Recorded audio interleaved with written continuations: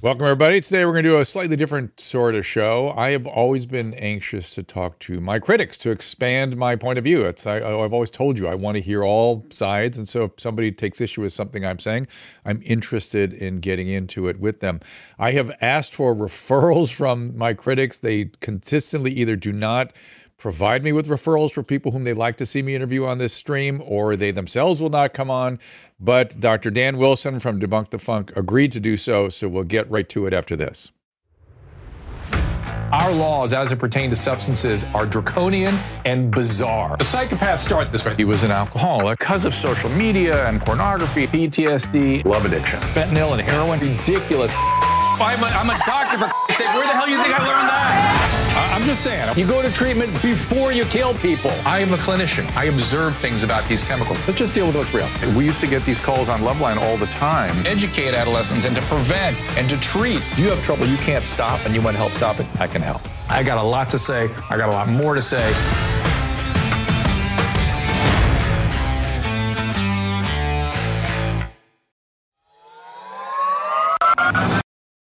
Hey, I'm Dr. Wilson. I'm a PhD molecular biologist. Welcome to another COVID debunking video.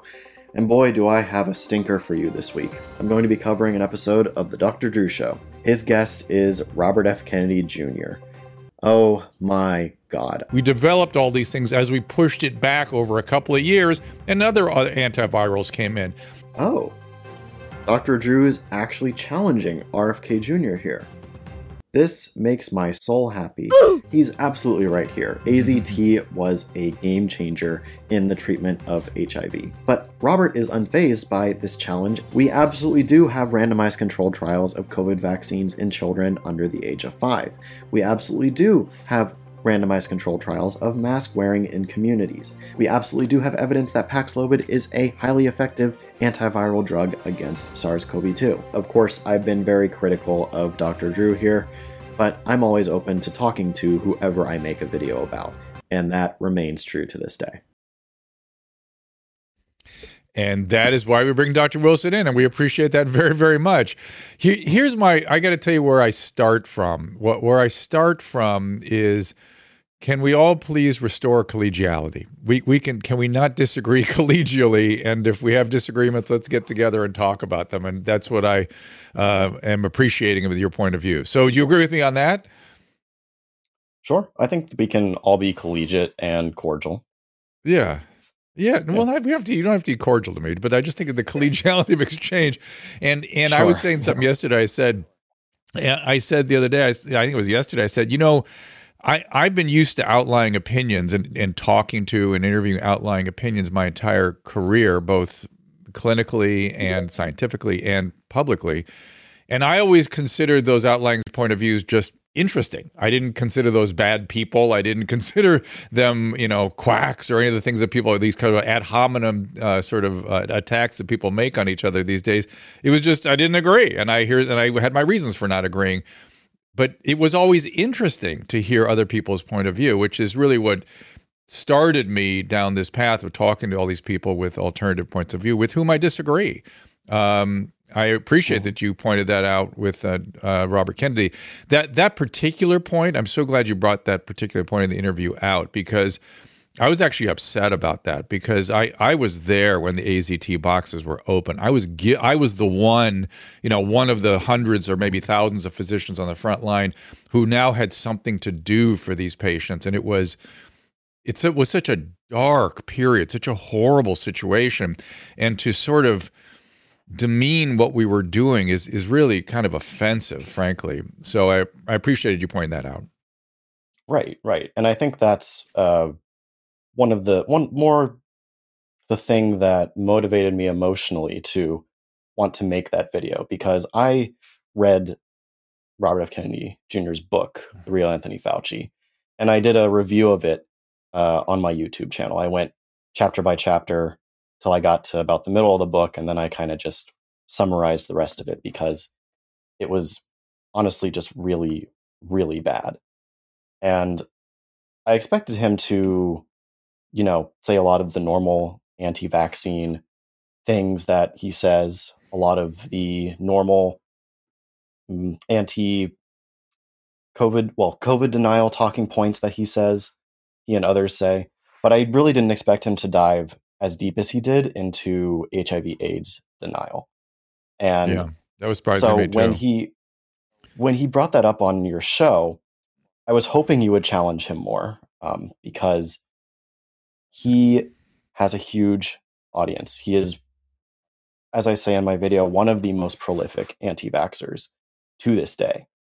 And so for him to come onto your show and talk all that nonsense about how AZT is poison, that's awful, but it doesn't even scratch the surface of how bad his book gets when it comes to this HIV/AIDS topic.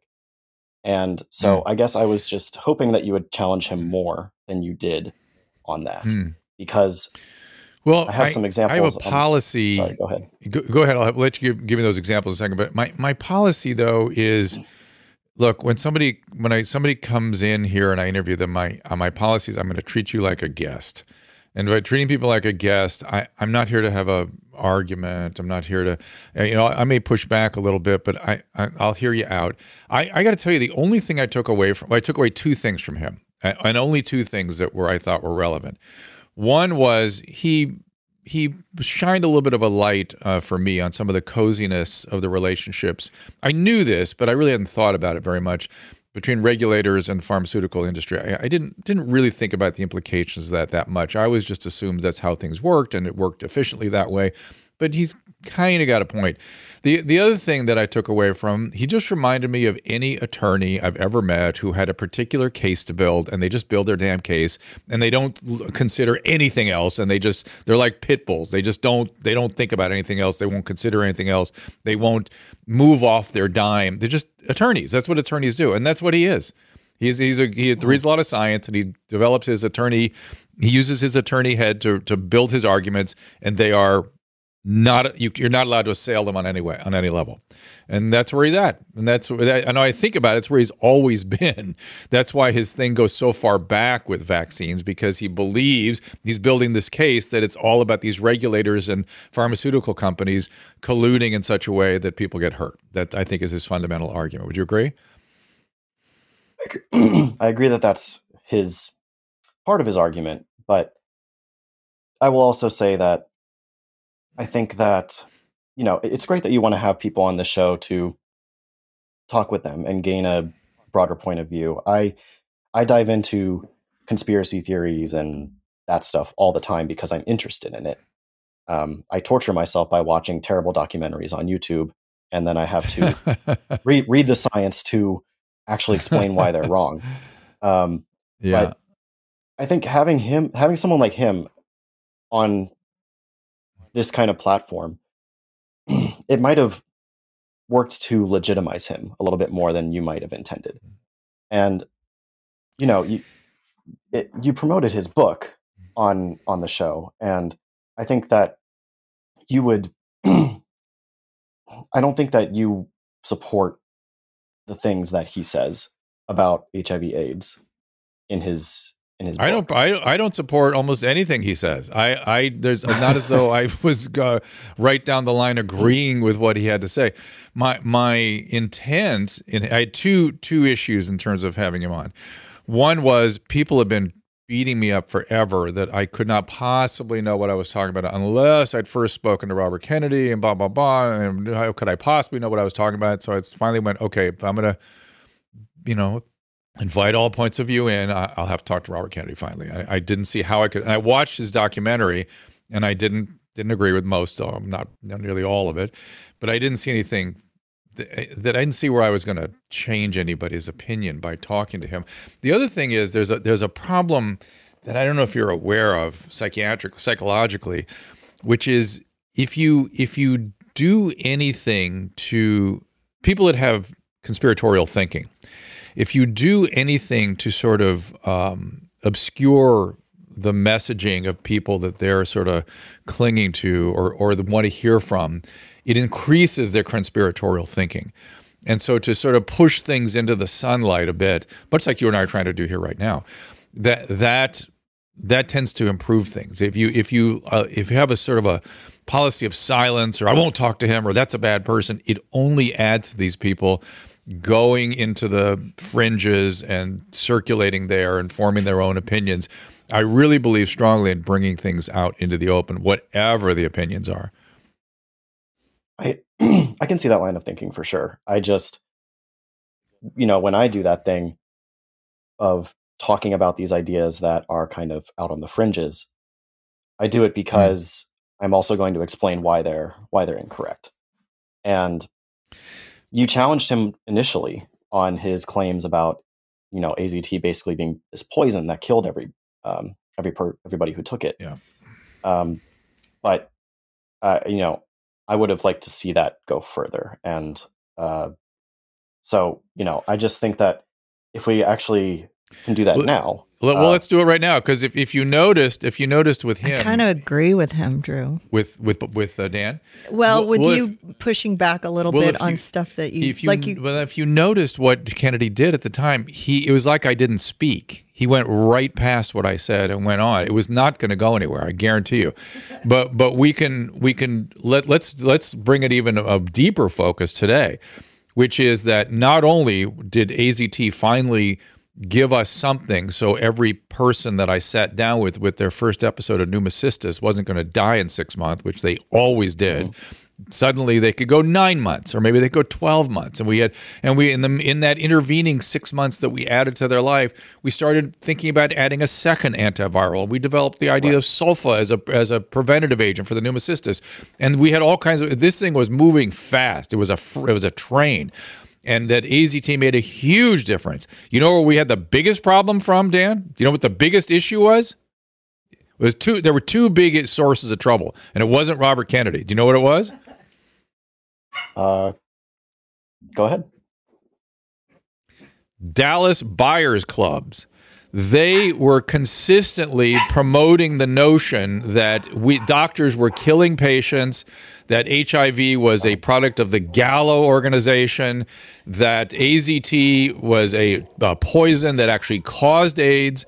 Now, if you look at the movie about the Dallas Buyers Club, look, early on when we had nothing, people wanted to go to the Dallas Buyers Club and those kinds of organizations that had helped them feel better. By all means, please go, because we had nothing to offer. But and by the way, once we had AZT, even in the movie, what you saw was was it McConaughey? Who was not McConaughey? Was it McConaughey playing the patient? Anyway, the actor took a massive overdose of AZT and had a toxic reaction because he took a massive overdose of AZT. But in normal dosing, it was quite well tolerated. Yeah, we had to watch their blood counts and things. We had to, like any medication, but it was a well tolerated medication by comparison to how it was portrayed. So Dallas Buyers Club, that was our number one problem. Number two, Spin Magazine. Do you remember Bob Guccione Jr.?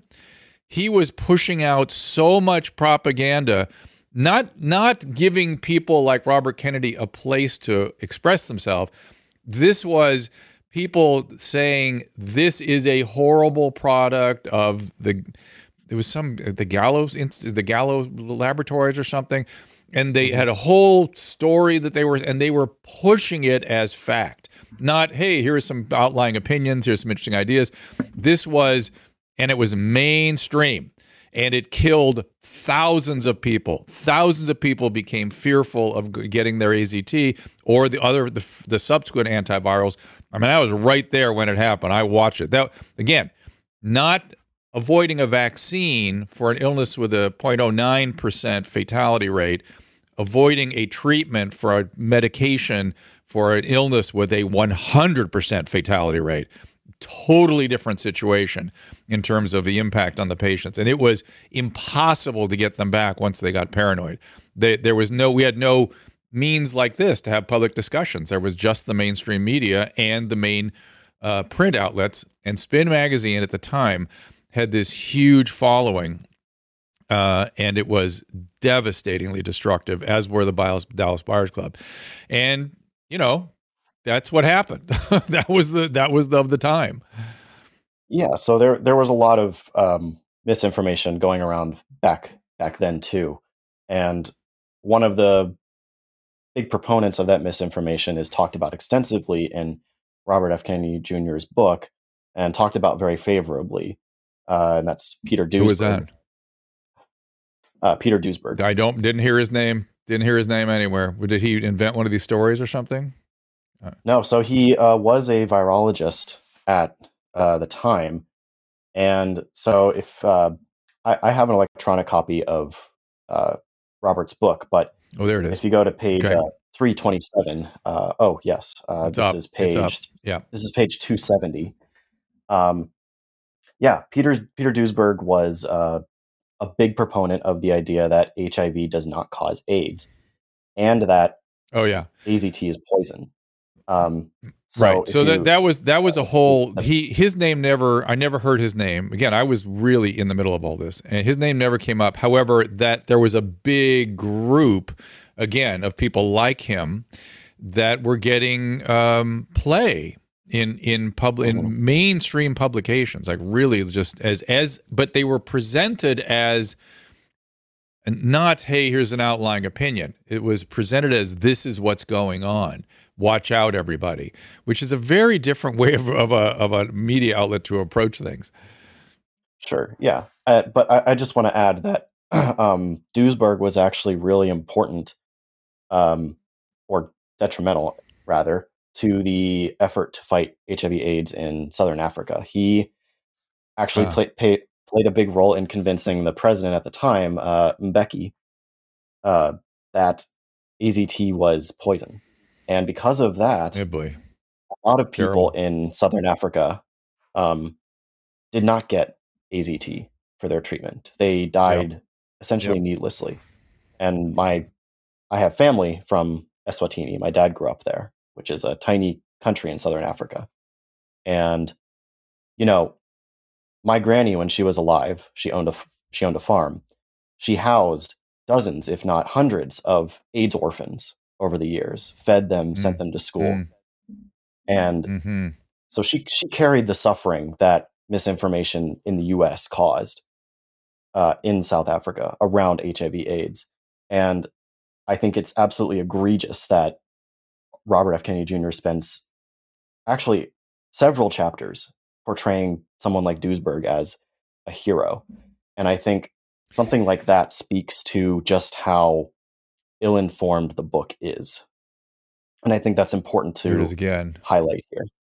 Yeah, that's Peter Duesberg. Let me just say though, there it is. Go ahead, say it.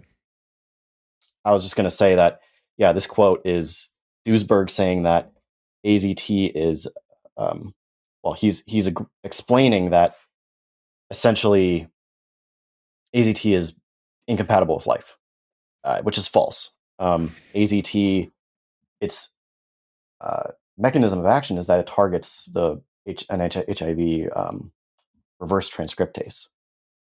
It does not target human DNA polymerase, not nearly as well as it targets that enzyme. Of course. So the book is full of that kind of mysteries like that. Yeah, I know. But the reality is, for the first, let me try to remember what this was like. For the first 18 months we used it, the patients all died. They didn't live. Okay, they may have lived a few months longer, and we got to try new things, but it would not have prevented the AIDS orphans that your grandmother ended up with. I mean, the fact is, this illness was not yet nearly what it. They all died. They died a little bit longer, a little bit later. So when I say the failure to have adequate access to AZT, what I really meant is antiretroviral therapy in general, because this. From then on, by the South African president at the time, Mbeki, was a little bit later than the initial outbreak in the U.S. So Crazy. You can see on the screen there just how effective antiretroviral therapy has been in preventing HIV/AIDS deaths. The reason it's one of the great triumphs of medical science. My God. I mean, and the people, it's funny, at the time, people were going, why does it take so long to figure this? I was like, God, in the course of 10 years, we'd identified a new agent, worked out its epidemiology, figured out the causative agents, come out with therapeutic agents, treatments for the secondary infections and tumors and things. I mean, it was unprecedented, and then turned it into a chronic illness, which was just, oh my God, a breathtaking thing to be a part of. Really a great triumph. Yeah, it was a huge triumph. And just to be clear, one of the main reasons patients on AZT alone would die was because AZT is just one antiretroviral, just clearing this up for the audience. And viruses are pretty good at, especially a chronic infection like HIV, is really good at generating mutations to overcome a single target drug like that. But 2 or more targets really raises that energy barrier for the virus to be able to adapt in time before the medication actually kills the virus. So right, AZT was, it gave people a lot of hope, and then opened the doors for future antiretrovirals that could let people live normal lives. Oh my God, it's just phenomenal. But the point is well taken. All our retroviral are combination retrovirals now. So question you can help me with. I use a fair bit of Paxlovid, and I've seen a lot of recurrence, which I think is well documented in the use of Paxlovid. But I've seen something I think it's a little bit has not been reported, and I'm wondering if you can make sense of it given your reading of the literature, which is that I've seen young people take Paxlovid, not get a recurrence, not get a rebound, but get a reinfection within 3 months, which from Omicron is very unusual. Most people get at least 6 months of really solid natural immunity. Is there something about Paxlovid that is impeding our ability to produce a full immune response to the infecting agent, do you think? It shouldn't, no. These kinds of experiments have been done with monoclonal antibodies. The question essentially being asked is, do monoclonal antibodies inhibit the body's own primary immune response? There was speculation early on that maybe it does, but it turns out no. People who get their first infection of SARS-CoV-2 and get early monoclonal antibody treatment end up with just as good of a memory response as someone who did not get monoclonal antibodies. So it should be similar to Paxlovid, which is another drug that works early in the viral infection stage. And just to point out, the so-called rebound, the Paxlovid rebound that people sometimes talk about, that's really just the normal course of COVID. There's always been kind of two phases. No. Sorry. I have people heading towards the hospital, getting severely ill. Stop it. It stops. They are like well for about 3 to 5 days, and then vavoom, it all comes back. And it tends to be more protracted when it comes back too. I've never seen anything like that in the routine course of COVID. Nothing like that.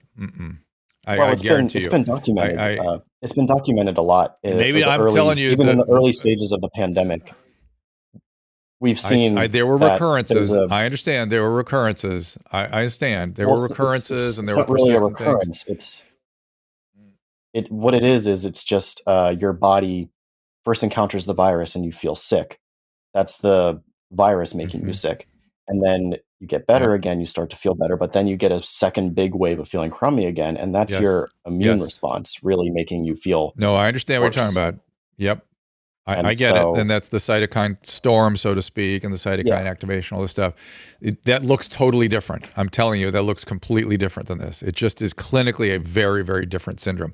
It just looks different. And by the way, have not really seen much of that, that kind of biphasic thing in the elderly. You see more of that. I've seen more of that in younger populations in my experience. Maybe just my experience, may not be accurate. But the rebound thing, it just has a totally different feel to it. Just a completely different feel. It is somebody who's really getting sick. Let's put it this way. You're really getting sick. I mean, you're getting sick. You're heading towards the hospital, and 12 hours after you start Paxlovid, you're a lot better. I mean, it's dramatic. With the usual course of these biphasic COVID, it's you get up and you kind of, you get sick again. You're not doing, you're sick for 3 or 5 days. You're not better the next morning. And with Paxlovid, you are better the next morning, like dramatically better. And then out of nowhere, at the completion of the course of Paxlovid, suddenly you're starting to have the same symptoms again. And the symptoms are very different. They're usually, they're not inflammatory. They're not the things we would see with the cytokine activation. They're very different. So I don't know. That's been my clinical experience. The literature will bear that out one day, one way or the other. Well, there have been studies in the literature. Sorry. He's saying no to that. He's saying that should not happen. So that maybe like for instance, our daughter got sick 3 months after she had COVID. That seems to be serendipity. Maybe it was a different strand. Maybe or serendipity. Maybe one of those. I mean, I've heard. I'm not quite sure what all the data say on that, but I've heard other stories that reinfection with Omicron can happen pretty quickly in some cases. I'm sure it can. I've rarely seen it. There is literature where people compared, that rebound effect between patients who received Paxlovid and did not receive Paxlovid, and the rates of rebound were similar between the two groups. So interesting. I don't really think there's much to the Paxlovid rebound idea. All right.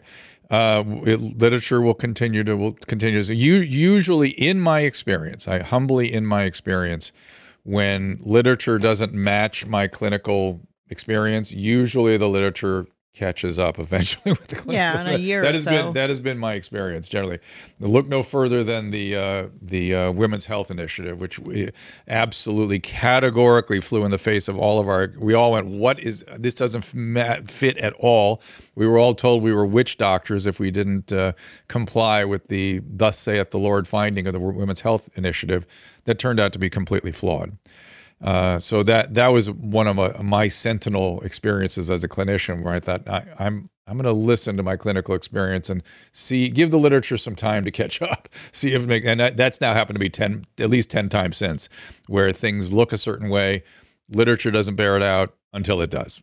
So I'm going to guess in this case, though, it's obviously both, right? We both know that what does happen is you can get the cytokine immune activation after the initial infection. There's no doubt about that. There's no doubt about it. I've seen that too. But that was in my experience mostly in younger people, not in the old so much. So it certainly can happen there. And I will just point out once again that sudden improvement to dramatic improvement over 12, 24 hours, that's not typical of COVID in any fashion. You don't particularly when people are getting sick. When they're getting really sick, they continue to get sick, or they certainly stay sick for a week. They aren't better the next morning all of a sudden. Okay, so I'm not disputing the dramatic improvement with Paxlovid. Yeah. Let's though what's interesting in what you're saying, what would make perfect sense to me is that maybe the mechanism is the same mechanism, and maybe you're even saying this, and maybe I didn't hear you, which is that the mechanism of rebound is not actually rebound. It is just the old immune activation syndrome in the setting of somebody who's, as you said, viral thing has been. So it's really the same phenomenon. It's just sort of in a different clinical. Yeah, that makes sense to me. That could be. Is that what your case you're making? Yeah, it's pretty much the same phenomenon. It felt different though. Yeah, it feels different. It's different. But again, of course, by the other thing, by the way, Dan, is that most of that biphasic stuff was in Alpha and Delta. I don't see that so much anymore in Omicron, which is interesting. Anyway, that's all. This is all the weeds. Go ahead. Okay. I was going to say, well, you might not see it as much in Omicron anymore because of vaccination and high levels of population immunity, which would dampen that initial viral phase and thus dampen the subsequent cytokine storm phase. Okay, so here's what I want to do. I want to take a little break, and when we get back, I want you to help me understand some of the vaccine policies. I've really been looking for somebody to help me understand why we're doing some of the things we're doing. It seems I don't quite get some of the stuff. Okay. I certainly understand. I know exactly what I'm doing after the age of 65. I definitely know what I'm doing after the age of 70, both with vaccines and with Paxlovid. As you get into younger populations, I get confused, and maybe you can help me out with that, okay? Okay. Sure. Sounds good. All right. Take a little break. Dr. Dan Wilson, is there a website you want to refer people to, by the way? My YouTube channel is Debunk the Funk with Dr. Wilson. Okay. That's all I really had to plug. All right. We'll send people there. Yeah. Great. And those of you listening on the Twitter Spaces, I will be taking calls in a few minutes too. So hang in there. We're going to finish our conversation. I know Dr. Dan's family is coming home soon, and he's got to get out of here after that point. So let's take a little break. We'll be right back. Want to give the gift that keeps on giving? Genucel Skincare keeps everyone on your holiday list looking young and refreshed. And who doesn't need that type of luxury, especially over the holiday season? Genucel has so many products that Susan and I love. Genucel's XV Moisturizer locks in moisturizer on top of the serums, making dry spots a thing of the past, especially great with the colder climate and all the dryness of our skin, right? And with Genucel's Immediate Effect 2 eye cream, you can see the results in as little as 12 hours. Guaranteed or your money back. Susan loves Genucel's DFS Vitamin C Serum, the new Deep Firming Serum, as well as the Hyaluronic with C and lactic acid, which hydrates your skin and makes fine lines a thing of the past, while hopefully preventing future wrinkles from forming. I am a snob when it comes to using products on my face. The dermatologist makes a ton of money from me. But when I was introduced to Genucel, I was so happy because it's so affordable and it works great. I was introduced to the Ultra Retinol Cream, which I love at night. All the eye creams are amazing. People notice my skin all the time, and I'm so excited because it's actually working. Take advantage of amazing holiday savings by going to Genucel.com, and you will get 60% off with a special holiday stocking stuffer when you subscribe to My Favorites package at Genucel.com/Drew. And all orders are upgraded to free shipping for the rest of the holiday season. We will get it there quickly. Use code Drew at checkout for an extra 10% off your entire order. That is Genucel.com/Drew, GENUCEL.com/Drew. Economic turmoil has a lot of people wondering what our government will do next. Will it be more wasteful spending, higher taxes? How do you protect your hard-earned savings? The answer could be gold. Gold is the world's oldest, most proven form of currency. It's there when inflation soars and when other assets go sideways. And that's why Birch Gold is thrilled to introduce a new product that reimagines gold as currency, the Goldback. This month, you'll get a free Goldback for every $5,000 purchased when you convert an existing IRA or 401k into a precious metals IRA with Birch Gold by December 22nd, Susan's birthday, incidentally. Birch Gold will help you own gold and silver in a tax-sheltered account. Visit birchgold.com/Drew to claim your free info kit on gold, and then talk to one of their precious metals specialists. Reminder, I do not give financial advice. This is not financial advice, but you can go to Birch Gold, and with every purchase you make before December 22nd, you'll get a free Goldback. This is a stocking stuffer just in time for Christmas. Once again, visit birchgold.com/Drew. Protect your savings with gold today. The parallel economy has empowered us to care for our health, well-being, as well as longevity. Likewise, for us pet parents who now have a place to go when it comes to keeping the family dogs, cats, even horses in the best shape possible. As a dog dad, I'm thrilled to be working with Pet Club 24/7, a company founded by two guys who lost dogs to serious conditions, including cancer. Pet Club 24/7 has an incredible array of products, including a line of supplements for humans, such as the Inforce Plus Coreolus Versicolor and Inforce Coreolus Versicolor with reishi. My friend and colleague, Christina Ferrari, a cancer survivor herself, swears by it. When I was diagnosed, the doctor in the emergency room told me, you have 2 years to live. Oh, boy. Along with the stem cell, I took these. I have been in remission for 8 years now. For dogs, Mush Puppy treats are a fan favorite. Rex, oh, boy. Oh, he came right. Oh, there he is. They are also made with the Coriolis versicolor mushroom, which supports their immune system according to hundreds of clinical studies. Here's Kristen Ludlow, National Vice President. That strain does matter. We do have the most potent strain, and we also extract it in a proprietary way. And that's why we've been having such wonderful experiences with these products. Mush Puppies are made here in the U.S. There are no fillers. It's non-addicting. Your dog can't accidentally overdose. Go to drdrew.com/petclub247 for a discount off the list price. That is drdrew.com, PETCLUB 247, Pet Club 247. Get some gold for my birthday, everybody. Oh my gosh, I'm going to surprise you. Now you got a gold back. She's let me know what she wants. Throw her back with Dan Wilson. Thank you so much. Molecular biologist, biochemist, or molecular biologist, PhD, correct? Yes, that's correct. Yes. Yeah, I'm sure you had your share of biochemistry. So here's what I'm confused about.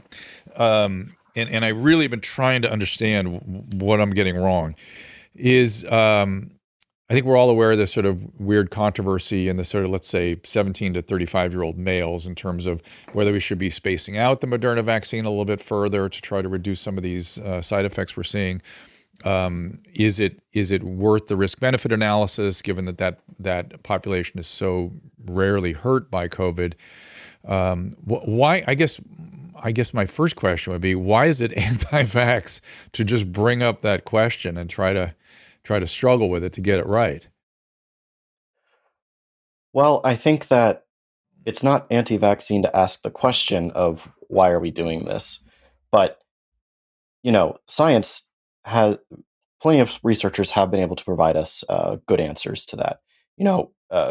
We do see that yes, that age group is at reduced risk of COVID, relative especially to older populations, but they're not at no risk, and so when we look at what's actually happened, COVID has killed a lot of people in that age group. It has been one of the top 5 leading causes of natural deaths in the U.S. Over the past 2 years for all age groups. And so the vaccine is really a way to not only prevent those deaths, but also prevent the hospitalizations, because as we know, the outcome isn't only death from COVID. You can still be hospitalized, you can still suffer from it, and you can still get long COVID. And vaccines are shown to reduce all of those outcomes, reduce the likelihood of all of those outcomes. So it's the road of less risk. And so it just makes sense to do that, because even in those younger age groups, if COVID rips through the population, sorry, go ahead. So help me understand that the number, that's really the question, is the numbers. So, because I've seen zero in my clinical world, and I mostly treat geriatrics. I'm not dealing with a lot of young people. So to be fair, it's a relatively small. But I have seen 1 hospitalization, 0 deaths, and lots of myocarditis and serious arrhythmias, where people are having major ablative therapies and anticoagulations and really serious cardiac interventions necessary, as well as unknown long-term consequences on the heart. That's why it's an area of concern to me. Again, it's my clinical experience that colors this. Why is, on one hand, I'm seeing nothing, and on the other, I'm seeing, not a lot, but enough to make me worried, as compared to hospitalization and death from COVID. It's been way worse on these cardiac manifestations. Cardiac manifestations, are you saying from the vaccine? From the either hypothetically from the vaccine or clearly from the vaccine. Things I'd never seen before, all of a sudden we're seeing a lot of. And it's not always, typically in proximity with vaccine therapy, a couple weeks, 4 weeks, it's within range. And then documented myocardial inflammation and whatnot, and other things. And this a lot. So, I mean, in my own friend group, my own patient group, has been rather extraordinary. And concerning. Now, I'm hoping it's all going to resolve without any consequence, whatever. I mean, it hopefully will, though some people are going to have ablations and be on anticoagulation for long periods of time. And I wouldn't want to have to do that and take amiodarone for long periods of time. Not something I would look forward to at the age of 40, you know. Right. But there it is. I mean, that's been the experience, and no deaths, one hospitalization for COVID, and no deaths. Same age group. Okay. So, we can look at the literature for these kinds of answers. Again, it's okay to ask those questions, but we have to be willing to look at the answers. And you're not alone in asking the question. Yeah. Scientists ask the question all the time, and they look at the data in order to try and figure out what the answer is. And by the way, and none of these, this is but there's a craziness in the middle of this. The cardiologists are not reporting this as adverse vaccine reactions. They are literally afraid to. And they have told me that in no uncertain terms. So we have this weird kind of silence going on. Now, hopefully the literature, the research is not hopefully finding a way to brush that all aside. The studies you're looking at, how are they being done? So it's broad. You look at a population and you have a baseline of how often these adverse events happen, say pre-vaccine. And then once the vaccine is introduced, you watch those adverse events in order to see if they increase, not necessarily in relation to the vaccine, although several studies do that, but just to see, do they increase? And across the board, really, no matter what country you look at, no matter what university you're looking at or research group, they're all finding pretty much the same thing. And it's that COVID vaccines are very, very safe. And that if they do cause myocarditis, which can happen in rare cases, that most often, especially in young people, they recover without incident. So that's what the data has shown. I understand that's this recover without incidents is what I worry about, right? Because look, before all this myocarditis started coming down, myocarditis was an exceedingly rare event and it was a dire medical emergency. I mean, whenever my kids, when my kids were growing up and they would get bad viral illnesses, the one thing I would worry about is that they would get some sort of myocarditis as a complication, because it's so dreaded, it's so dangerous, it's so awful. And the vaccine myocarditis is no exception. Now, the one thing we don't seem to be seeing is cardiomyopathy on the heels of it. We don't seem to be seeing that. But as I said, I'm still seeing plenty of people stuck on amiodarone and Eliquis because of arrhythmia concerns, and some people not recovering their functional abilities. It's not all that uncommon. And again, this is, I worry the literature needs to get caught up better with this. We need better literature on this, better reporting on this, because it just doesn't fit what I'm seeing clinically. And whenever people take an illness like myocarditis and go, well, it looks like everybody's fine, that is a very irresponsible statement. That's like saying, well, we had lymphoma, we gave him chemo, it's cleared, he's done, it's over. Or what surgeons always say, we got it all, it's all done. No, that's not how medicine works. You have to really follow for years before you know what you're dealing with here. So it gets better, everybody's fine. I really take issue with that particular sort of. A lot of the literature has that kind of language in it, and it immediately bothers me when I see that kind of thing. Now, it may be true. It may actually be true, which is great. I love that. If it is true, I hope it's true. It's just very concerning that people. It just seems irresponsible and weird. When in medical literature, I've never seen those sorts of opinions issued about something with long-term horizons like myocarditis, like, well, it's just mild and it's over and that's it, when we know for sure that's not how myocarditis works. That's not how it works. It's just, we would at least hedge it and go, they seem improved, we'll hope best for the future and hopefully it will continue this way, as opposed to, hey, it was mild, it's over, it's done. My goodness. Wow. That's weird. Right, so two things I'd say to that. One is that not every myocarditis is equal. I would also be really worried if my kid got viral myocarditis, because we know that myocarditis caused by pathogens, infectious disease, is often really serious and can often reach that fulminant stage where there are long-term consequences. But we've seen vaccine-induced myocarditis before. It happens with flu vaccines. It happened with smallpox vaccines. It happens with lots of different vaccines. And I think that's where a lot of the literature is kind of pulling this knowledge from, where we see we've seen these kinds of cases before where we have a vaccine-induced mild myocarditis that kind of resolves on its own or with some medication. And then these patients seem to be fine. Now, it's perfectly possible that maybe we're missing something, but right now I don't think that the evidence is leaning that way. So I think that even in young age groups, I mean, my kid is 19 months old now. Wow. And we have we have 2 COVID vaccine doses because I want to make sure that my kid gets that robust immune memory as early as possible so that when in her down the road she encounters SARS-CoV-2, she will have that protection, have that broad immunity that will be further expanded by a natural infection with reduced risk. So that's what I think we should be doing for our children too, is giving them the path of least risk. All right. I want to get into that in a second, but you've helped me a lot with that observation about previous vaccine myocarditis. I like that. I've not seen that. I've not seen those horizons of where those end up. So if that is out there, that is a very valid observation, which is that if vaccine-induced myocarditis typically, historically, doesn't go anywhere, I think that's valid. That's very helpful to me, actually.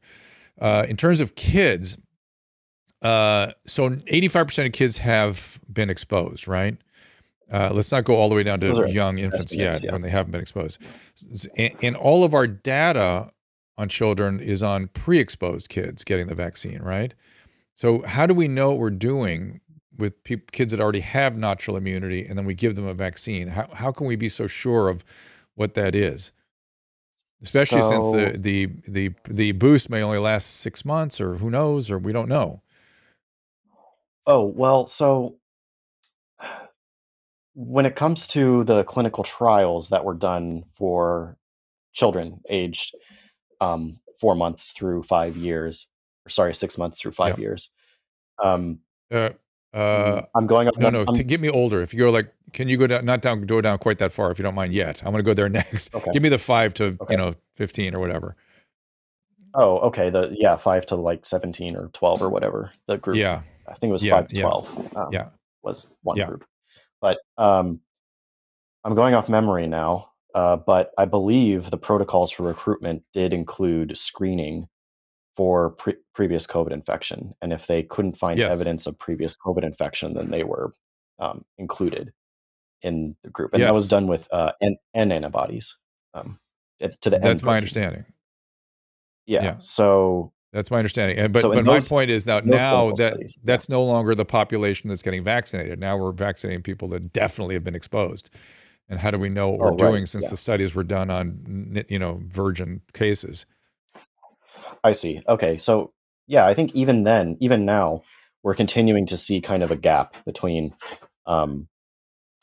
people who got vaccinated or didn't get vaccinated, a gap of risk where, sorry, my dog is rubbing himself all over the bed. It happens on this show all the time. In my guest bedroom / our dog. Normally it's my dog. He's just rolling around. Sorry. So there seems to be a gap still between those who got vaccinated and those who didn't, regardless of infection history. So those who got vaccinated have a reduced risk of progression to severe illness, and those who didn't get vaccinated have a relatively greater risk of progression. And the protection that we want from the vaccines, that doesn't go away within 6 months. These vaccines are really meant to prevent severe illness, that progression to the hospital, that progression to the morgue. That's the kind of protection we really want. We're not looking to constantly stop infection, and that's a point that scientists over at This Week in Virology, as well as Paul Offit, whenever he goes on their show, talk about constantly, where the goal is not to prevent infections forever. SARS-CoV-2 is with us. We're going to get infected. The goal is to reduce the risk of severe outcomes so that people aren't suffering. They're not going to the hospital. We're not getting flu on top of SARS-CoV-2 every single year flooding the hospital. But I and think, thus unfortunately, affecting because everyone else. of rhetorical excess at the beginning, where it was, if you don't get vaccinated, you're going to infect your grandma. You're going to prevent the disease. You're going to prevent transmission. That rhetoric was pervasive. I understand now that that is absolutely not the goal. And there was some evidence that we might be able to stop infection. I get that the early data looked kind of that way, but I think that's why people are having trouble with the change in the rhetoric. And I think that's a fair point. I think that, science communicators at the beginning were, a lot of them, not all, but a lot of them were kind of not giving the messaging correctly, that these vaccines, the main goal is to prevent severe illness. Now, you do see that reduction in risk of infection for a few months after that dose. And for an unknown amount of time after that, you do have a reduced shedding period, viral shedding period, if you do get infected. So there is a reduced risk of transmission there. However, it's not a silver bullet. It's not going to, right. It's not the only tool we should be using to prevent infections. The main purpose is to prevent that severe illness. Right. We got it. We got that. Yep. So let's go to the 5 and under. I mean, the incidence of serious illness in 5 and under is remote. You had mentioned that you wanted a robust immune response that was sustained. I assume you're talking about cellular immunity. Yes. Tell me more your reasoning in vaccinating the very young. So we know that these COVID vaccines give a very robust cellular immune memory. So we know that we induce memory B and T cells from these vaccines, that the germinal center response is really fantastic. And that indicates that these memory responses are likely to last a very long time. And we are seeing that them holding up for as long as we're looking. And, again, the risk that SARS-CoV-2 poses to very young children is relatively small compared to other age groups. But again, it's not zero. The deaths are relatively low. It approaches zero. It approaches zero. Well, it's not zero, low, but it approaches zero. But you still have a risk of multi-system inflammatory syndrome in children. You still have that risk of hospitalization. I know people who have had children who have been hospitalized who are under 5 years old from SARS-CoV-2. Healthy kids? Yeah. They were healthy for all I knew. But even so, children who have asthma might be at elevated risk, and lots of children have asthma. They might even have an unknown underlying illness that you might not know about that could contribute to them having a more severe case. But no child deserves to experience multisystem inflammatory syndrome. No child deserves to be hospitalized or die from COVID. And so far in the past 2 years, COVID has killed more children than every other vaccine preventable disease combined in the US. So I think it's worth protecting them from that risk. The pediatricians I speak to, I'm trying to find the incidence of multisystem inflammatory syndrome, because I believe it's 1 per million. Looks like it's not common. It's not common, but it does. It's extremely rare. Look, if a doctor tells you you have a 1% chance of something, if a doctor tells you you have a 1% chance of something, you're not going to get it. He or she is telling you don't have to worry about it. That was one of the most striking things for me about the risks of COVID. I had severe alpha or delta or something, and people asked me, "Were you scared?" And I thought, "Were they scared?" There's not even a 5% fatality rate in my age group. That's when the doctor says 95% chance of X, just forget it. Don't be afraid. It worries me that we're taking sort of really significant medical interventions for things that are way remote, like really remote possibilities. But I guess I'll put it this way. I'm not a pediatrician. Yeah. I guess I'll put it this way. you could make a similar argument for polio or for measles, that those diseases have a very small rate of severe outcomes, including death. For polio, out of all the infections that happen, it was really rare for someone to experience a paralytic case, right? That's why, for example, with the paralytic case in an unvaccinated person in New York City recently, that tells us that there are lots of other cases that are not causing paralytic cases.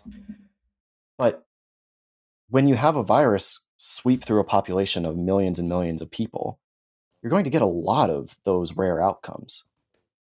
And yes, that's true. That's why we vaccinated against polio. That's why we vaccinated against measles, because even though the risk is relatively small compared to elderly people Right. have higher risk of most infectious diseases. So it's 1% children paralytic suffer. polio. 1%. Yeah, it's very. That's not 1 in a million. That's 1 in 100. And 1 in 100, I get it. I get that people would get upset about that. 1%, I think, refers to the older age groups. When it comes to young children, it's even rarer, but still, it's an outcome we don't want. Right. It's an outcome we don't want. And I was trying to figure that out with measles. I was, and like your comparison, I was trying to, I've been thinking lately, like, because I'm not a pediatrician, so I don't have that kind of judgment. How many measles deaths were there pre-vaccine versus how many COVID deaths would there be, without a vaccine? And the best I could find, now this maybe you can help me with this too, because this is another area I was struggling with.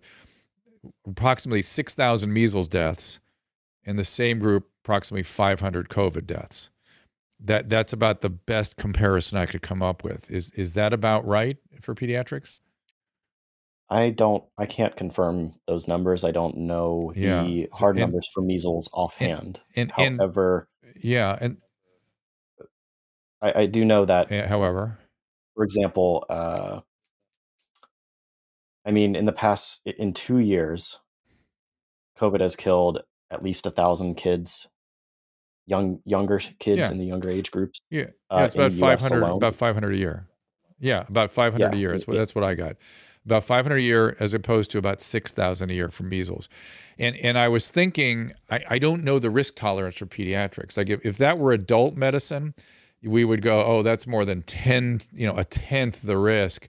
I'm not sure if we want to be vaccinating or not because of what, till we have more data on the vaccine. That's how adult medicine works. But in pediatrics, maybe that, death as an outcome is obviously a much bigger deal in terms of years of life lost. And so maybe there's less risk tolerance of that kind of a mortality rate than somebody who comes from adult medicine would be able to judge. You understand what I'm saying? I see what you're getting at. Yeah. Yeah, it starts to make sense to me because I'm a big measles vaccine advocate. I've always said there are not enough vaccines in the world for my kids. I was fighting for the HPV vaccine for years. I was, and it used to all the horrible attacks used to come from the right, that I was, encouraging a vaccine that encouraged people to have sex and all this weird shit. And obviously, measles and mumps, rubella, my kids all I had that reboosted recently myself. So I get 6,000 deaths a year that are totally preventable, like completely preventable. No, I have zero. I cannot imagine anybody pushing back on that. That's weird to me. But for some reason, and this is my non-pediatric head, when I think 500 deaths and a new vaccine, and people are worried about some of this, it's a harder putt. And maybe needing more vaccines, and going to get the illness, and going to get the illness anyway. So we're going to get the risk of the illness with the risk of the vaccine now. That's where my head goes. Well, keep in mind that those numbers are referring to confirmed numbers. We also the amount of children who have actually died from COVID or COVID complications is going to be slightly greater than that. But why? Hospitals are encouraged to give that diagnosis. They're paid for that diagnosis. Of course, they're going to use it wherever they can. How's it going to be more? Just in terms of post-mortem documentation or something outside the hospital? Well, no. So, hospitals aren't encouraged to give a COVID diagnosis or a COVID death certificate. I mean, well, falsifying them would be fraud. Doing them for money would be fraud. So I doubt that hospital systems all over the nation would be committing fraud like that. And I don't see any evidence that they are. But we almost always undercount these things. That's why for flu, for example, every year we have a confirmed count of deaths, and then it takes about a year to estimate a more accurate number of just how many people died from flu in that given year. So not only do we have that, but we also have, other severe outcomes other than death of children being hospitalized, getting Miss-C. And there's also the long COVID aspect that we are still understanding. So there's all that to think about. And also just the fact that underprivileged children are going to be more affected by this illness than the more privileged children who might have better access to better health care. So the vaccine is even going to be even more important for underprivileged communities and their children. So I think that it's, again, the road of less risk. I think that's the question. If that, as that gets sorted out, well, you've actually helped me quite a bit through a lot of this stuff, because these are all been question marks that I've had trouble finding answers for. I've had to struggle with myself, and no one has sort of come in here and help me get some. I'm still walking around with some question marks over my head. I'm still reading the literature on certain things, trying to get clarity. I still, again, I wouldn't worry so much about MIS-C. That's, very rare. I don't know if you've ever seen it clinically. It's not that big a deal, and it's young. I see it mostly in teenagers. I've never seen it in really young. And long COVID, I had it myself. It goes away. It's like any other bad viral illness. It's just a terrible illness, and it hits you hard, and that's from the vaccine. And I had a bad reaction to the vaccine. I had developed raccoon eye, which is the presenting manifestation of transverse sinus thrombosis, which is the consumptive coagulopathy of the J&J vaccine. I was going to be the first male to report the J&J side effect, but it passed without significant clinical complication. The point is, there's still a lot of uncertainty. I'm so measles, I'm clear. That's easy. 65-year-old, a 75-year-old male, I'm clear. That's easy. Still is a little hard for me particularly given some of the path specimens and things that people are starting to accumulate, and we're starting to see there's still kind of question marks. I still feel like I don't know why I have so much anxiety about that young male age group. Maybe because I've seen so much of it. And I feel, like I said, that the literature is going to bear that out more. And then that biases my feeling about early pediatric vaccinating, where my head immediately goes, well, if there's any risk of the vaccine to young people, and they're going to get COVID anyway, now we have additive risk of vaccine and the COVID. And I might be totally wrong on this. And thank God I'm not a pediatrician. As I said, I don't know how to judge 6,000 deaths versus 500 deaths in a pediatric. Let's say 6,000 and 1,000. I don't know how to make that judgment in the pediatric population. So go ahead. You fill in the blanks there. Yeah, I think what I'll say to that is something that a lot of people might not know is that when we get down to the youngest age groups, the 6 month to 5 year and the 5 to 11, we see almost no myocarditis in those age groups. That's true. In fact, yep. the clinical trials have reported, as far as I know, zero myocarditis in those age groups. It's only when you get to the 12 to. Is there anything? 12 to, are there any adverse events any common adverse events? Anything just other than sore arm, that kind of thing? Nothing other than the regular run of the mill side effects from a vaccine that I know of in that young age group. And then how often are you going to vaccinate these kids? Well, I think a full course of vaccination. Again, we're not looking to prevent infection forever, because we're going to get infected, but the goal is to reduce the risk once we get infected. And so 2 to 3 doses is 2 doses is what's approved for, I think, the 6 month to 5 year age group. That could have changed. I might not be certain on that. I know that for my kid, they got Moderna, and so she can only get 2 doses of that. But 3 doses is what we've seen in the literature. 3 doses is what really helps expand your immune memory to encompass Omicron. So For how the long? maturation, well, so as long as we've looked. It's Right. the immune memory that we're looking for there. How broad are those antibodies, and how broad are those T cells? How much can they Right. recognize? Right. We don't recognize That's Omicron right. very well with 2 shots, but with 3 shots, then that maturation gets to a point where it can encompass. I got to tell Omicron. you, I hear you. And clinically, it's so weird making these recommendations without more understanding about how the future is going to play out. It's very weird. I got to tell you, it's very much of a reaching into the dark. So now you've talked to me at length, and you've helped me a good deal, and I appreciate it very much. I think you've helped the audience also. Am I anti-vax? I mean, I wouldn't say so based on this conversation. Am I anti-science? Well, as long as you disagree with RFK Jr.'s stuff that he said on that episode, then no. And I guess there's another sort of layer in here. I'm a free speech absolutist. I guess I have to apologize for that these days, but I really am an advocate for sunshine on everything. And just think about it. We wouldn't be having this conversation had I not spoken to Robert, and had you not spoken about Robert, and now we can speak together about Robert. It's and a lot of people that listen to my stuff, they're also trying to get to reality. They're really trying. The people that are honkering down in conspiratorial holes will respond to some sunlight. Some of them won't, for sure, but a lot of them will. They're like you and me, just what we did here today. I mean, I think we're modeling. I don't know about you, but what I've always done as a clinician, to talk to my peers, hammer it out, make sure I'm trying to figure out where we agree and disagree, and where I still have some questions, and then we come back again in 6 months and we go, now how's it look? Let's talk about it now. Is it different? Is it as opposed to Dan's a bad guy because he doesn't like me. It's like, how crazy is that? What's wrong with us? What is wrong with us? No.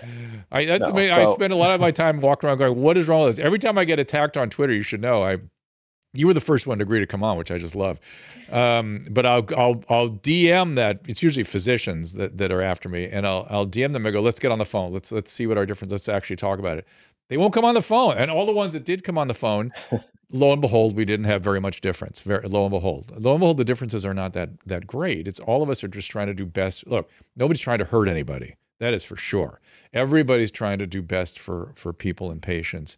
Maybe people that are actually, you think are, have a nasty, intent. I don't know those people. That's why I keep telling people that are worried about, people that are worried about the connection between big pharma and our regulatory organizations like the FDA. I keep telling them, it's like, no, there's not like some dude with a bag of cash coming in at night and is twirling his mustache and dropping it off at the FDA. That's not the problem. The problem is, the problem I worry about is that the former head of the FDA is now a big, is a senior vice president over at Pfizer, and that's interesting. That's got to have some effect on how you think about the FDA and how the FDA thinks about Pfizer or whatever. I'm just using Pfizer as a straw dog. So that's all. That's the only thing I worry about, and I don't know if there was anything legitimate in that concern. Right. So I'll just talk about the first thing you said with having these conversations. I invite people who I debunk on my channel to talk to me, and almost all of them I never hear from. But my goal in doing that is to like you say, bring it out into the light, have these ideas talked about, but also addressed properly. And so if I can do nothing else here, I would just like to encourage you going forward, because you have a large platform, lots of people watch it, to challenge guests like Robert F. Kennedy Jr. a little bit more, because I'm someone who, admittedly, I don't watch much of your show. I don't catch every episode, but I saw that episode with RFK Jr. I listened to the whole thing, and at the end of it, I was left wondering, how much of this does Dr. Drew actually agree with? So if you don't challenge it in the moment, I'm going to be left to wonder, and maybe somebody who knows about RFK Jr. but not you went and watched that episode, listened through, and thought something similar as to what I did. How much does he believe? They might get the impression that you agree with RFK Jr. on all those topics.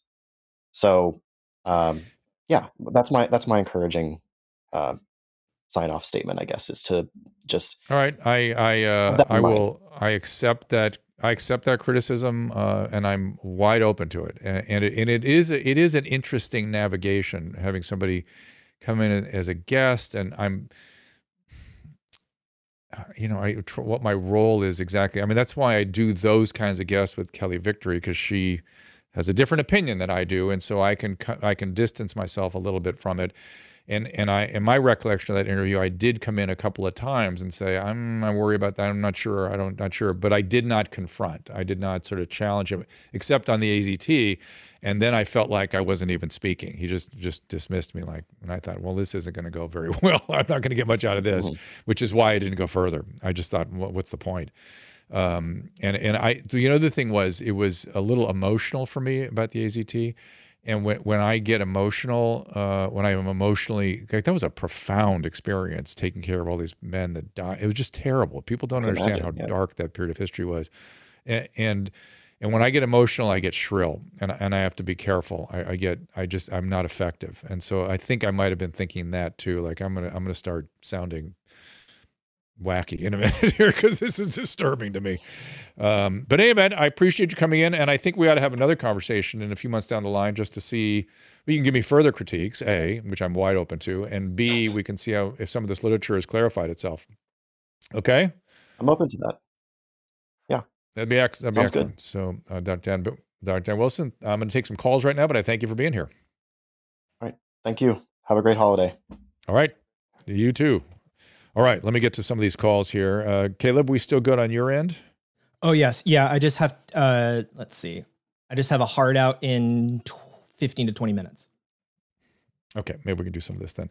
I was going to blame Susan for my lack of assertiveness, because the producer should be telling me what to do, but I will not throw her under the bus. No, I just keep telling people in the comments to be nice, because this really is, we've had so many people that have criticized you and the show and the guests, and you always try to get them on the show, and they always say no. This is the first guy that's actually said yes, he would be brave enough to come on the show. So and as I knew I would get something out of it. I got something out of it. It's like this, trying to form a medical opinion when there's a lot of clinical experience going on, and a moving body of medical literature that's changing and morphing, and people with all kinds of outlying opinions. It is not easy to figure out what's going on. You got to hear a lot of different kinds of opinions. Now it seems like the go ahead. Honestly, Diane Sawyer, she interviewed Charles Manson. That doesn't make her a serial killer. So you speaking with these people does not mean that you agree with them. You're interviewing and I get his, and I get Dan's concerns. I get it. Those are my concerns too, right? I mean, you've heard, for how long did I resist talking from the start, right? From the start, it took a long time before we got there. But I actually felt good that when it was done, I got something out of it, that I got, this guy's an attorney, and he's just, he's got his point of view. And then I thought, and I am kind of more concerned now about this cozy relationship between my regulators and the drug companies. I was really not of that mindset before talking to him. I really was just sort of like, that's just how it works. It's okay. Everyone's got everyone's best interest in mind. And he convinced me that was not the case. And that's a shit. So I learned something from talking to him. It wasn't like it was all bad.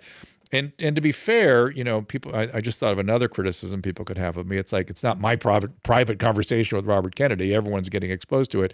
But I would go back to that issue of sunlight, bringing things back into the sunlight, which I think is, as you've said, is so important too. You want to address that real quickly before I talk to Chrissy? Oh no, go ahead and talk to Chrissy. But I also, if you'd like, I compiled just a few clips of you from the beginning to like, recent of the pandemic. Look, just take a look at this. I was just digging through some clips. Watch this. Listen to the CDC, listen to Anthony Fauci, take his direction, do what they tell you, and we're all going to be fine. Follow Dr. Fauci's advice, follow the CDC's advice. We will be fine. Stop listening to the press, listen to the CDC, listen to Dr. Fauci. And although the vaccines aren't specific for Omicron, it gives us that cellular immunity that does reduce the risk of severe illness. You want my position? Pro-vaccine. Listen to the CDC. Let Dr. Fauci be your North Star. I said that 1,000 times. April 21. I did say that 1,000 times. You've never been anti-vaccine. I'm not so sure I can defend him now. I've never been anti-vaccine. I've never been anti-Fauci, though recent time I've been a little bit concerned about some of his different. Choices. It's not like the vaccine now is the booster, and then we really needed to get ahead of this. It's complicated, guys. These are if you just think you understand it all, just think again. I don't understand it all. I just don't like the fact that people are dropping dead and having myocarditis. Well, they need to make a better vaccine. Let's get it. No, we need better data. We need better. That Dr. Dan gave me a bunch of good data that helped me kind of calm down a little bit, but I still feel it didn't fit my clinical experience. So now I'm worried there's something about that data that's not right. And let me just refine. Also, I've been less enthusiastic about Dr. Fauci lately. And do you know why? Do you know why primarily? Because I discovered through talking to some of the people that Dr. Kelly has brought in here and has been now borne out in his deposition, he was using fear as government policy, and I find that to be reprehensible. That is my main issue with Dr. Fauci. He has been an extremely important figurehead in my career. Back when we were giving the AZT, the reason I got on the radio was Fauci. Back when we were giving the AZT, he was there. He was a spearhead of all of this. But I will tell you what, using fear is, I don't know, God only knows how many people they hurt using fear as their primary modality. By the way, it also pushed aside all the other things they should have been doing at the time, which was educating, for instance, about what to do when you get sick. Use the monoclonal antibodies. Know what your O2 saturation is. When to go back to the hospital. Public health should have been educating about all of that. They did nothing. They scared the shit out of people, and that, I think, was a little bit reprehensible. So I'm not as I regret some of that enthusiasm, even though as it all started, I really thought that was all we needed to do. And listening to the press is maybe he got adulterated by the press. Maybe that's they why, conveniently forget his all of. And policy. I found those clips all in the space of I had 30 minutes to find just any clips of you to put that together. So I didn't even do very much digging. Yeah. So it's for people to act like you're anti-medicine, anti-science, anti-vaccine. That was never anti-CDC, anti-Fauci, all this. Yeah, I know. But now that you've put that, now I'm going to be Fauci's lap child. Right, exactly. I'm going to be those were old clips. I'm going to be a paid shill of the pharmaceutical company or whatever. We were wearing masks at the beginning too. So yeah, I was wearing masks at the beginning and cloth ones, because we couldn't get the paper ones. So. Yeah, it is. Somebody's asking me if I got my second booster. I have not got my second booster. I had too bad a reaction to the initial vaccine. But I had Omicron, I had Delta, Omicron, then was exposed to Omicron because Susan, when I was stuck in a room with her for 3 days, I got nothing. So my immunity is pretty good. But if you have never had the vaccine and you had to do it just because, say, you wanted to do it, would you have the one for the Delta or the Omicron? Oh, somebody asked me this the other day. So that is a really interesting question that no one is addressing. And then this guy would have been able to tell us whether or not when the spike protein comes out of your body? No. Okay. No, I sort of walked down towards that a little bit. He didn't seem I don't think he said. And again, that's another area I want to understand more about is what is Ryan Cole seeing? How frequent is that? Where is that coming from? Was that a syndrome that nobody has or it's rarely? I don't know. Okay, so tell me, what would you take? So you are not supposed to take the bivalent booster as a primary series. You still have to get a primary series. And if I had all options available to me right now, I would take Covaxin. If I were virgin, I had no vaccine, I would take Covaxin as my initial infection, and then I would take the bivalent booster as my booster. Okay. But you can't get Covaxin in this country because the manufacturing in India apparently is problematic. So what would my next choice be? You know what? I would take. Well, J&J's not available anymore. No, I know it's weird because like you don't want to take the vaccine for the Delta if it's not the Delta. No, you have to take. But the reason the you Pfizer take it, maybe the Pfizer, yeah. The reason is because of the cellular immunity, and Dr. Wilson made a pretty good point about that. So I think that's why. I mean, I'm not suggesting you have to go out and do. I'm just curious if it was like you had to do it. If it was like if you had to go, if you had to have a vaccine in order to. Yeah, I would if I had to and I had Covaxin available, I would take that right away. And if I would then going to get a booster, I would get the bivalent booster. But it is a booster. The what? The bivalent, the Omicron, because it's not. But that's like Pfizer too, right? It's both, and it's not a booster. It is a. It's not a primary series. That's a booster. Okay, you got it. You didn't get me. I did, but I don't know.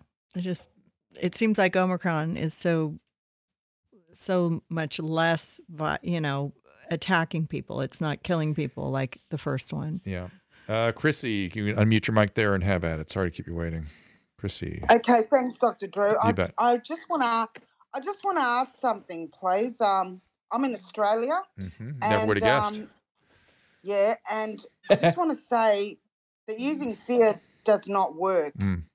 Where people have been put in a fear situation and, they were put in fear at the beginning of all these lockdowns, and some of them had to get the vax in order to work and in order to live and sustain a living and pay their rent and everything like that. But what I want to mention is when I go into the office and I'm well, and I am well before I go into the office, Dr. Drew. But after I've been in the office, what I notice is that night I end up being ill and I end up with a really sore throat. Sometimes it subsides and sometimes I'm stuck with it. At the moment, I'm very, I'm stuck with it at the moment, Dr. Drew. But what else I want to say is that I've noticed with the medical profession here in Australia is that we've had respiratory clinics being set up in medical centres. Now, we never had respiratory clinics. All of a sudden, we have respiratory clinics popping up. And I find that a bit unusual. Now, so why the increase in respiratory problems? Probably, tell me that. Two reasons, or maybe more. One is, I don't know what sort of environmental, antigens you're being exposed to, but it could be allergic reaction on one level. But the other is we're seeing a boost up in all kinds of viruses. And I think most people are aware influenza A and respiratory syncytial virus are way up. And those are respiratory to some extent, particularly as RSV is. And so because two things, the theory goes, because we've been isolating so much, we've not been exposed to much of these viruses for the last couple of years. And there's a theory about competitive inhibition. I should have asked Dan about that, where the COVID literally outcompeted all the other viruses, and now they're coming back in. And as such, we are we're not have any immunity. So we're developing infections to all these things that in the past we might have had some immunity to, and the infections are somewhat worse because we have, again, been not challenging our immune system and not exposed to these things. This is Charles, I believe. But thanks, Chrissy. Let's see what Charles is up to. Charles? Yeah, hello. Why do you think the doctors in Thailand did their study? And what were the results? Which study? The cardiomyopathy study. Why do I think they did that? Yeah, why do you think they did it? Because they were seeing myocarditis in young men. They were seeing it. Yes. They knew right. There's a question about cardiomyopathy. Correct. Not cardiomyopathy, myocarditis. Myocarditis. Whoop. Charles, you broke up. Unfortunately. So do you think that's me, Caleb, or is that Charles? No, that's on his end. All right, Charles, I have to remove you from speaking because we couldn't hear a damn thing you said. So I apologize, but do raise your hand again if you want to come up. It sounded like you had a good question, and I'm ready to take it. Let's see. Toby, let's see if Toby has a question here. And go ahead and unmute yourself, Toby. Hey, Toby. Am I doing something wrong, Caleb? No, it says she's connecting. This seems like it might be an issue over on the Twitter Spaces side. I know they're making a lot of changes, so it seems like it could be that. It says she's connecting right now, though. Okay. Toby, can you hear me?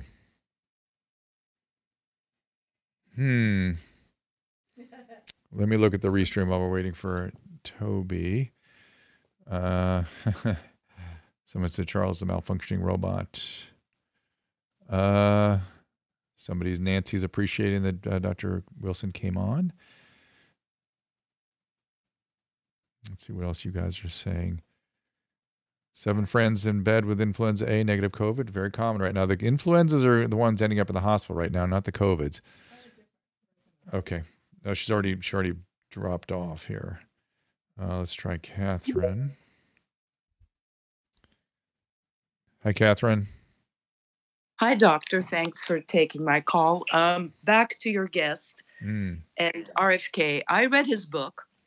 I thought I learned a lot. Love him or hate him. And one of the things that came out of it is he is a lawyer, and he did tell us why they're trying so hard to get this vaccine on the childhood schedule. Yes.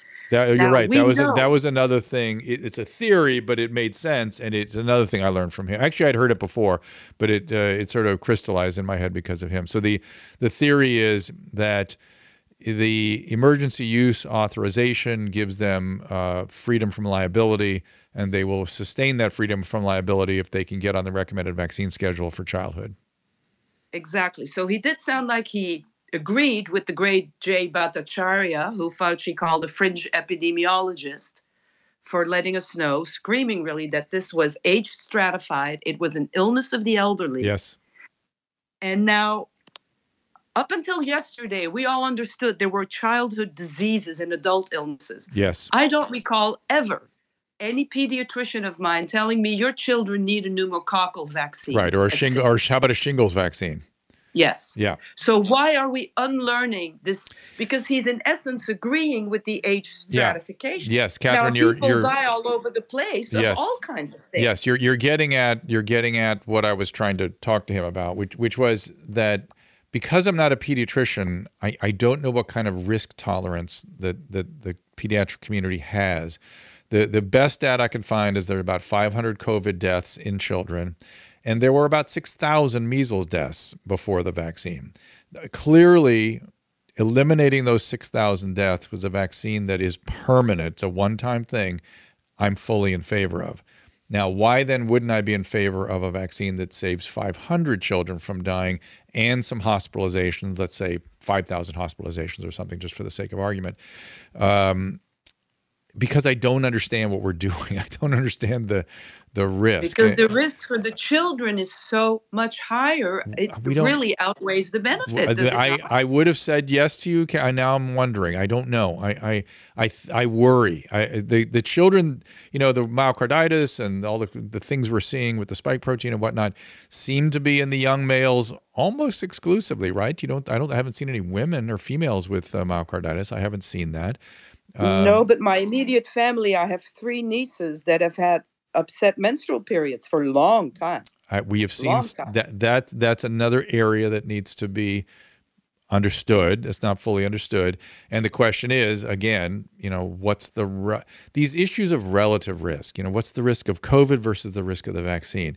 And then that I was trying to push this point with Dr. Dan a little bit. What's the risk of the vaccine plus COVID, which is what everybody's going to be, because everyone's going to get COVID. So your point is well taken. I'm still struggling. I'm not there yet. I don't know the answers to all these things.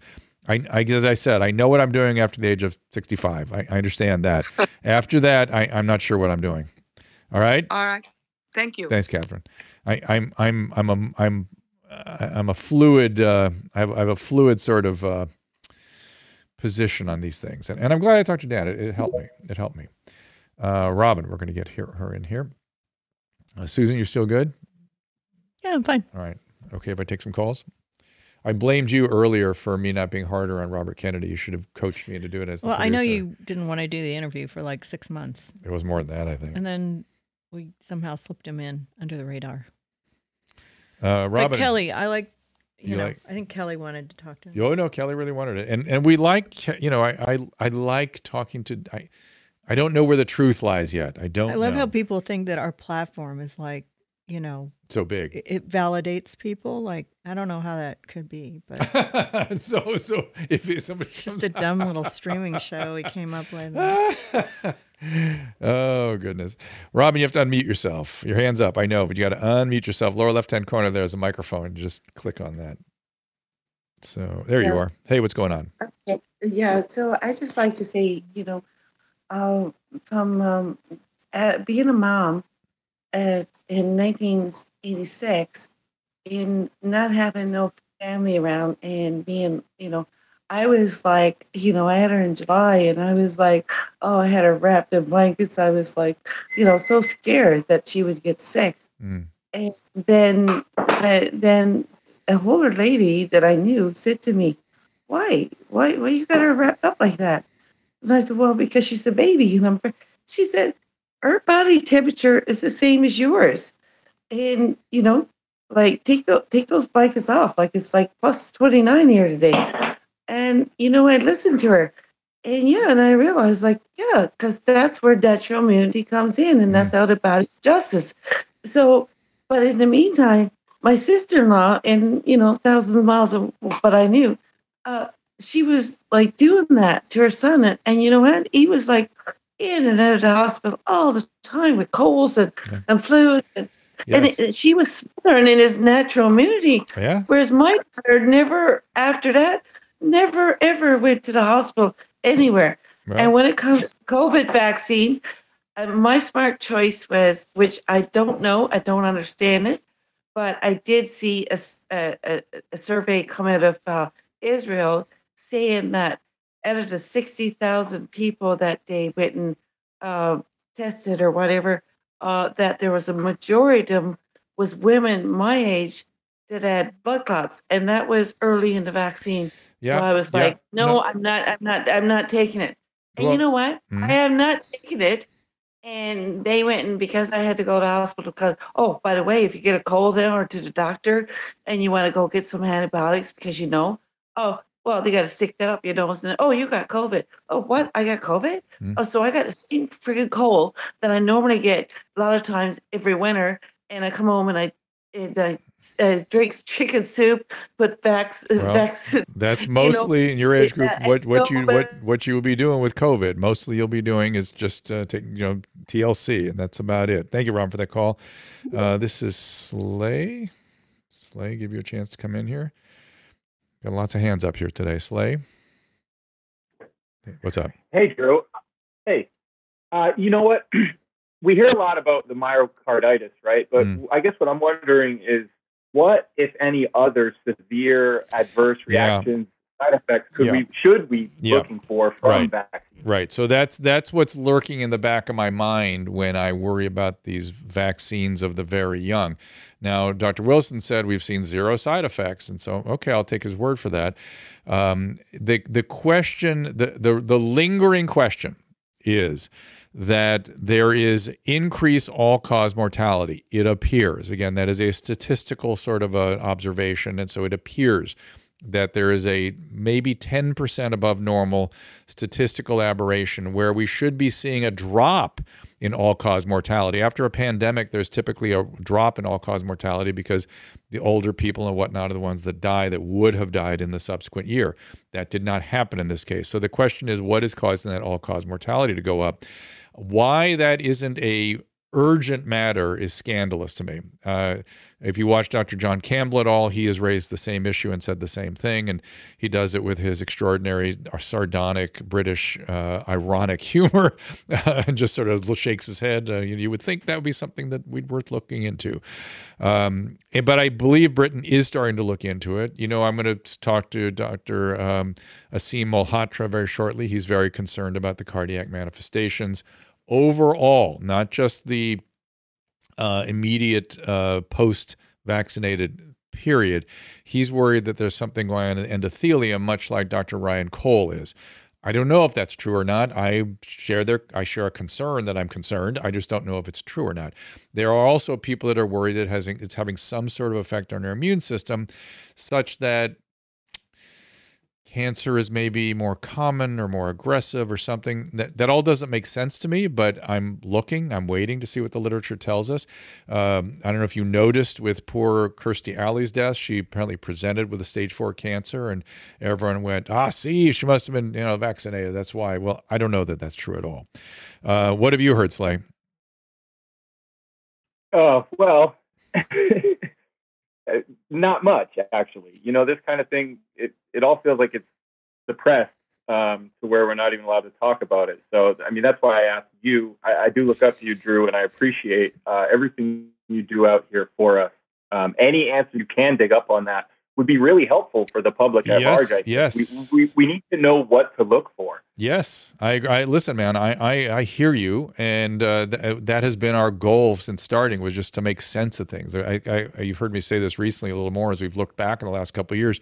When we started, we felt like we were the French underground, sort of, clandestine broadcast with information about the underground, just trying to help people. The make rational sense. revolution. The rational revolution, my friend. The rational revolution. There it is. So thank you, Say. I appreciate it very, very much. We'll just continue to, keep an eye on it, try to figure this out. Let's get Toby up here. Toby, I tried to get you a minute ago, and you have to unmute yourself. Let's see if it works this time. There you are. Is it working? Hi, Drew. Thank you. It's working now. You bet. I haven't heard much. You brought up the J&J shot earlier, or the vaccine earlier.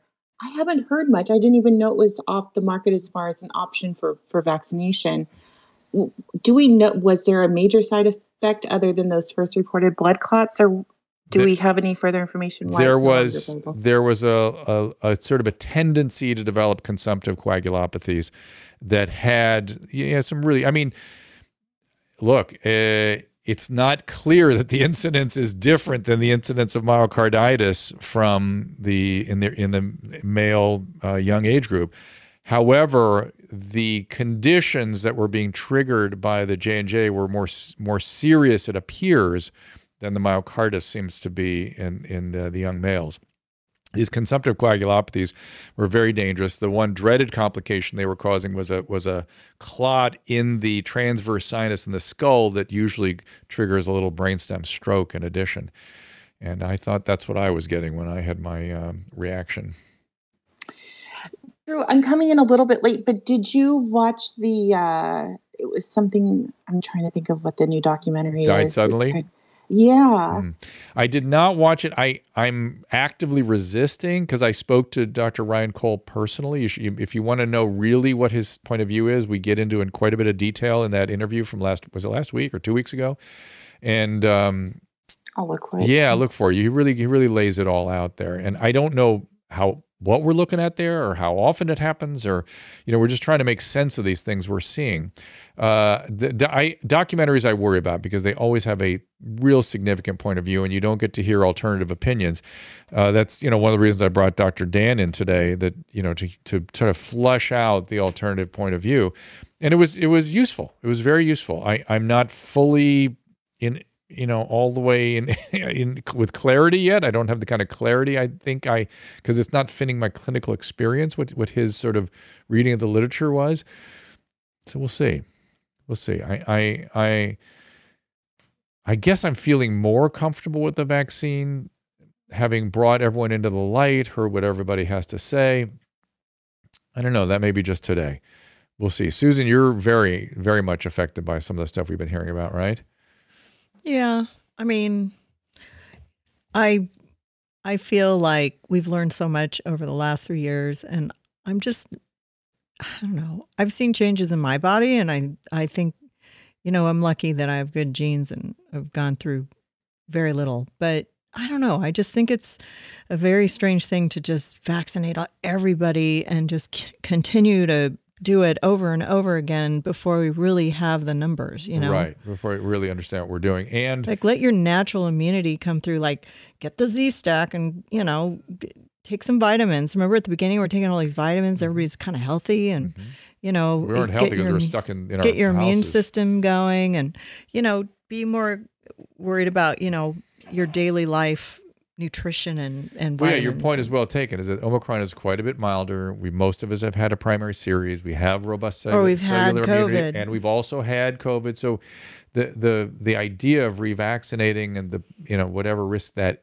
incurs, it's before COVID, I don't think I was sick for like 5 years. I don't think I got sick, and then but I have a really good immune system because I raised triplets. I was sick every month when they were kids, and that's who's supposed to get sick. Like kids are supposed to go out and get sick, right? And taking pills and vaccinations to protect yourself it kind of goes against my belief. Although I do get a flu shot every year since the kids were getting me sick all the time. But I wish I had better judgment about pediatric syndromes and vaccination, because to me, to obviate, I like holistic stuff. To obviate 500 deaths and a few thousand hospitalizations, I'm not sure if that's worth the potential. I think Dr. risk Kelly of the is the one that convinced me. Like, just her way of looking at it from the beginning just always seemed right. And Dr. Zelenko, I'm a big fan of his. So I don't know. I like more of the holistic health approach to things. It's just Caleb, what about you? Before we wrap this up, I know you have to go. I'm keeping you away from bedtime. No, I honestly, I never questioned any of this stuff before, and now I question everything because I feel like I was lied to, and I feel like a lot of people feel like they were lied to. I feel like we were told, all right, you have to wear these masks, and it's going to keep you safe. That turned out to not be true. They said, well, this is safe and effective. That turned out to not be true. And now what they're doing is they're just saying, everyone who comes forward who says, look, my child is suffering from this. I got the vaccine. I got the mRNA and I got a booster. My wife did as well. But they can't sit here and deny that there are people, friends that we know, very pro-vaccine people, who have had significant side effects to it. But everyone wants to act as if that never happens, or if they're making it up, or these people aren't real. And you can't blame the victim that way. You have to listen to them. No, I doesn't agree. make us anti-vaxxers. Really nasty. Yeah, I've seen some really nasty reactions. I just want to understand what we're doing and that the risk is worth the reward. That's it. That's all I want to know. And I have question marks over my head for a number of age groups. It's just still... Well, you didn't want your sons to get it. I didn't want Douglas to get specifically. it. Well, Jordan just did it. He was afraid he wouldn't be able to travel because he wanted it. He got it. Fine. That's up to him. But our other son had a terrible reaction to the vaccine, and it scared me. He had such a bad reaction. They both had worse reactions than I did. I've had 3 vaccines, and I haven't had any problems. But I do have a weird infection on my tooth, which I think is odd. I've never had anything like that before. But I don't know. I'd like us to be able to analyze it and make it better tomorrow, and not just, I keep getting notifications for New York, go out, get your vaccine. Now they say you get out and get your flu shot and your vaccine, your COVID vaccine. Get your flu shot. Yeah, but they put it together in one text. It's like people are so dumb they go out and get both at the same time, which you shouldn't do. No, you can do that. I mean, it's not dumb. I guess if you live in a tight spaces like New York or Shanghai or whatever. Yeah. It's a little bit scarier, but I don't know. Mandating I want for my every immune system person to take care. Like it's everybody is unique. It's that's what gets me is that Caleb, maybe it's like one out of every original, one out of every 50 of our friends have had something. If you remember my original position, the real pushback was against mandate. Remember? Absolutely. That was what bothered it's always me. Been that. Mandate. That was my most trouble. That was my starting point. Like, hey, whoa, you're going to mandate. What's going on here? Why are we mandating this for everybody? That doesn't make sense to me. So that's still where my head's at. Well, I think we all need to have better medical professionals in our lives. Like I've been really lucky because I have Drew around all the time, but I do have a primary care physician and he was really great during this. So what my advice would be is get a doctor in your corner, even if you have to pay a little bit more money and you have to take care of your health, get a physical every year, go in and ask them all the questions. That's their job. And listen to them and let them decide with you, not for you. If you don't want to do it, tell them you don't want to do it, and then let them help you work through that as well. And guys, didn't we have Ron Johnson on this podcast? Isn't that not yet, Minnesota? But possibly not yet. Who did we have, Susan? Who was it we interviewed? We had a guy on Dose of Dr. Drew. Was that Ron Johnson? And is Ron Johnson a physician? Anybody tell me that? No, I can't remember his name, but he was from Wisconsin. Yeah, or Minnesota or something. Earthly Geo. Maybe I am still in denial. That's certainly a possibility. Again, I'm trying. And I think a lot of our followers are very pro health, on their own terms, and where's Casey? Not.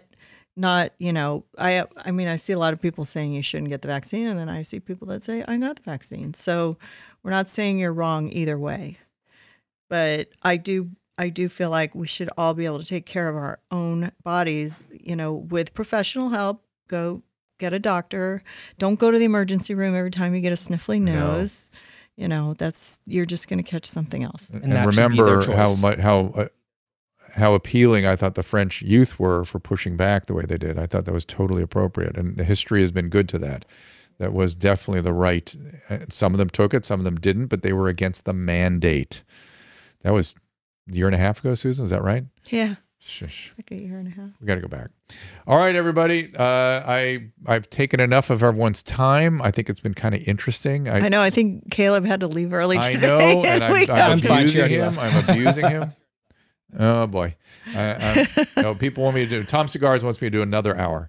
We love you, Tom Cigars. Yeah, I'm not catching some of our usuals on the stream today, so let's see if you guys. Everybody showed up, but I don't know. It was nice of you to get that guy on and let him. I thought that was good.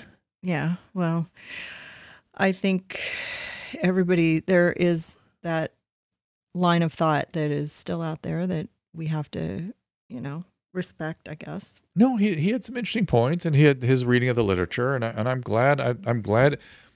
This is how it works. We're sharing information. This is how it works. We're trying to ascend to the truth, and it's an ascension. Right. We all have to come together and figure this out. It's not a declaration. It's not a gestalt. It's an ascension. You have to ascend to it in these unclear, very complicated situations. So, again, appreciate you being here. We appreciate Dr. Dan for coming in. Susan, thank you for producing this. Caleb, thank you for sticking around in spite of your obligations. And I do as little as possible. Coming up, Lieutenant Colonel Teresa Long coming in here. That is next Wednesday. Is that correct? Yes. And on Monday, guys, are we going to do a little something? I don't know. Yes. Caleb, can you do something? Yes, I'm here. I may Monday. not We can be do a caller here, so show. you'll have to turn on that.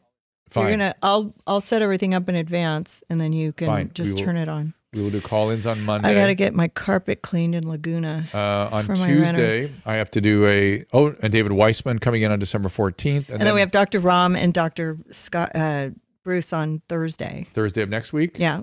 And who do we have on Wednesday? COVIDlonghaulers.com. Weissman next week. And I'm going to be doing a press day regarding these the special forces thing we did out in the Jordanian desert. We can't play the clip, though, because we're worried the music will ding us on YouTube and Facebook. So we could play it on Rumble, though. Oh, Megyn Kelly coming up, too, on January 3rd. Yeah. That should be fun. That's a great post. We got to put that on Instagram. All right, everybody. Thank you much for being here, and we will see you on Monday at 3 o'clock Pacific time.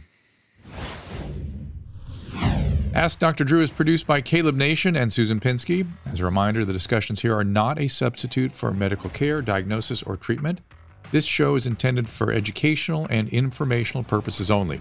I am a licensed physician, but I am not a replacement for your personal doctor, and I am not practicing medicine here. Always remember that our understanding of medicine and science is constantly evolving. Though my opinion is based on the information that is available to me today, some of the contents of this show could be outdated in the future. Be sure to check with trusted resources in case any of the information has been updated since this was published.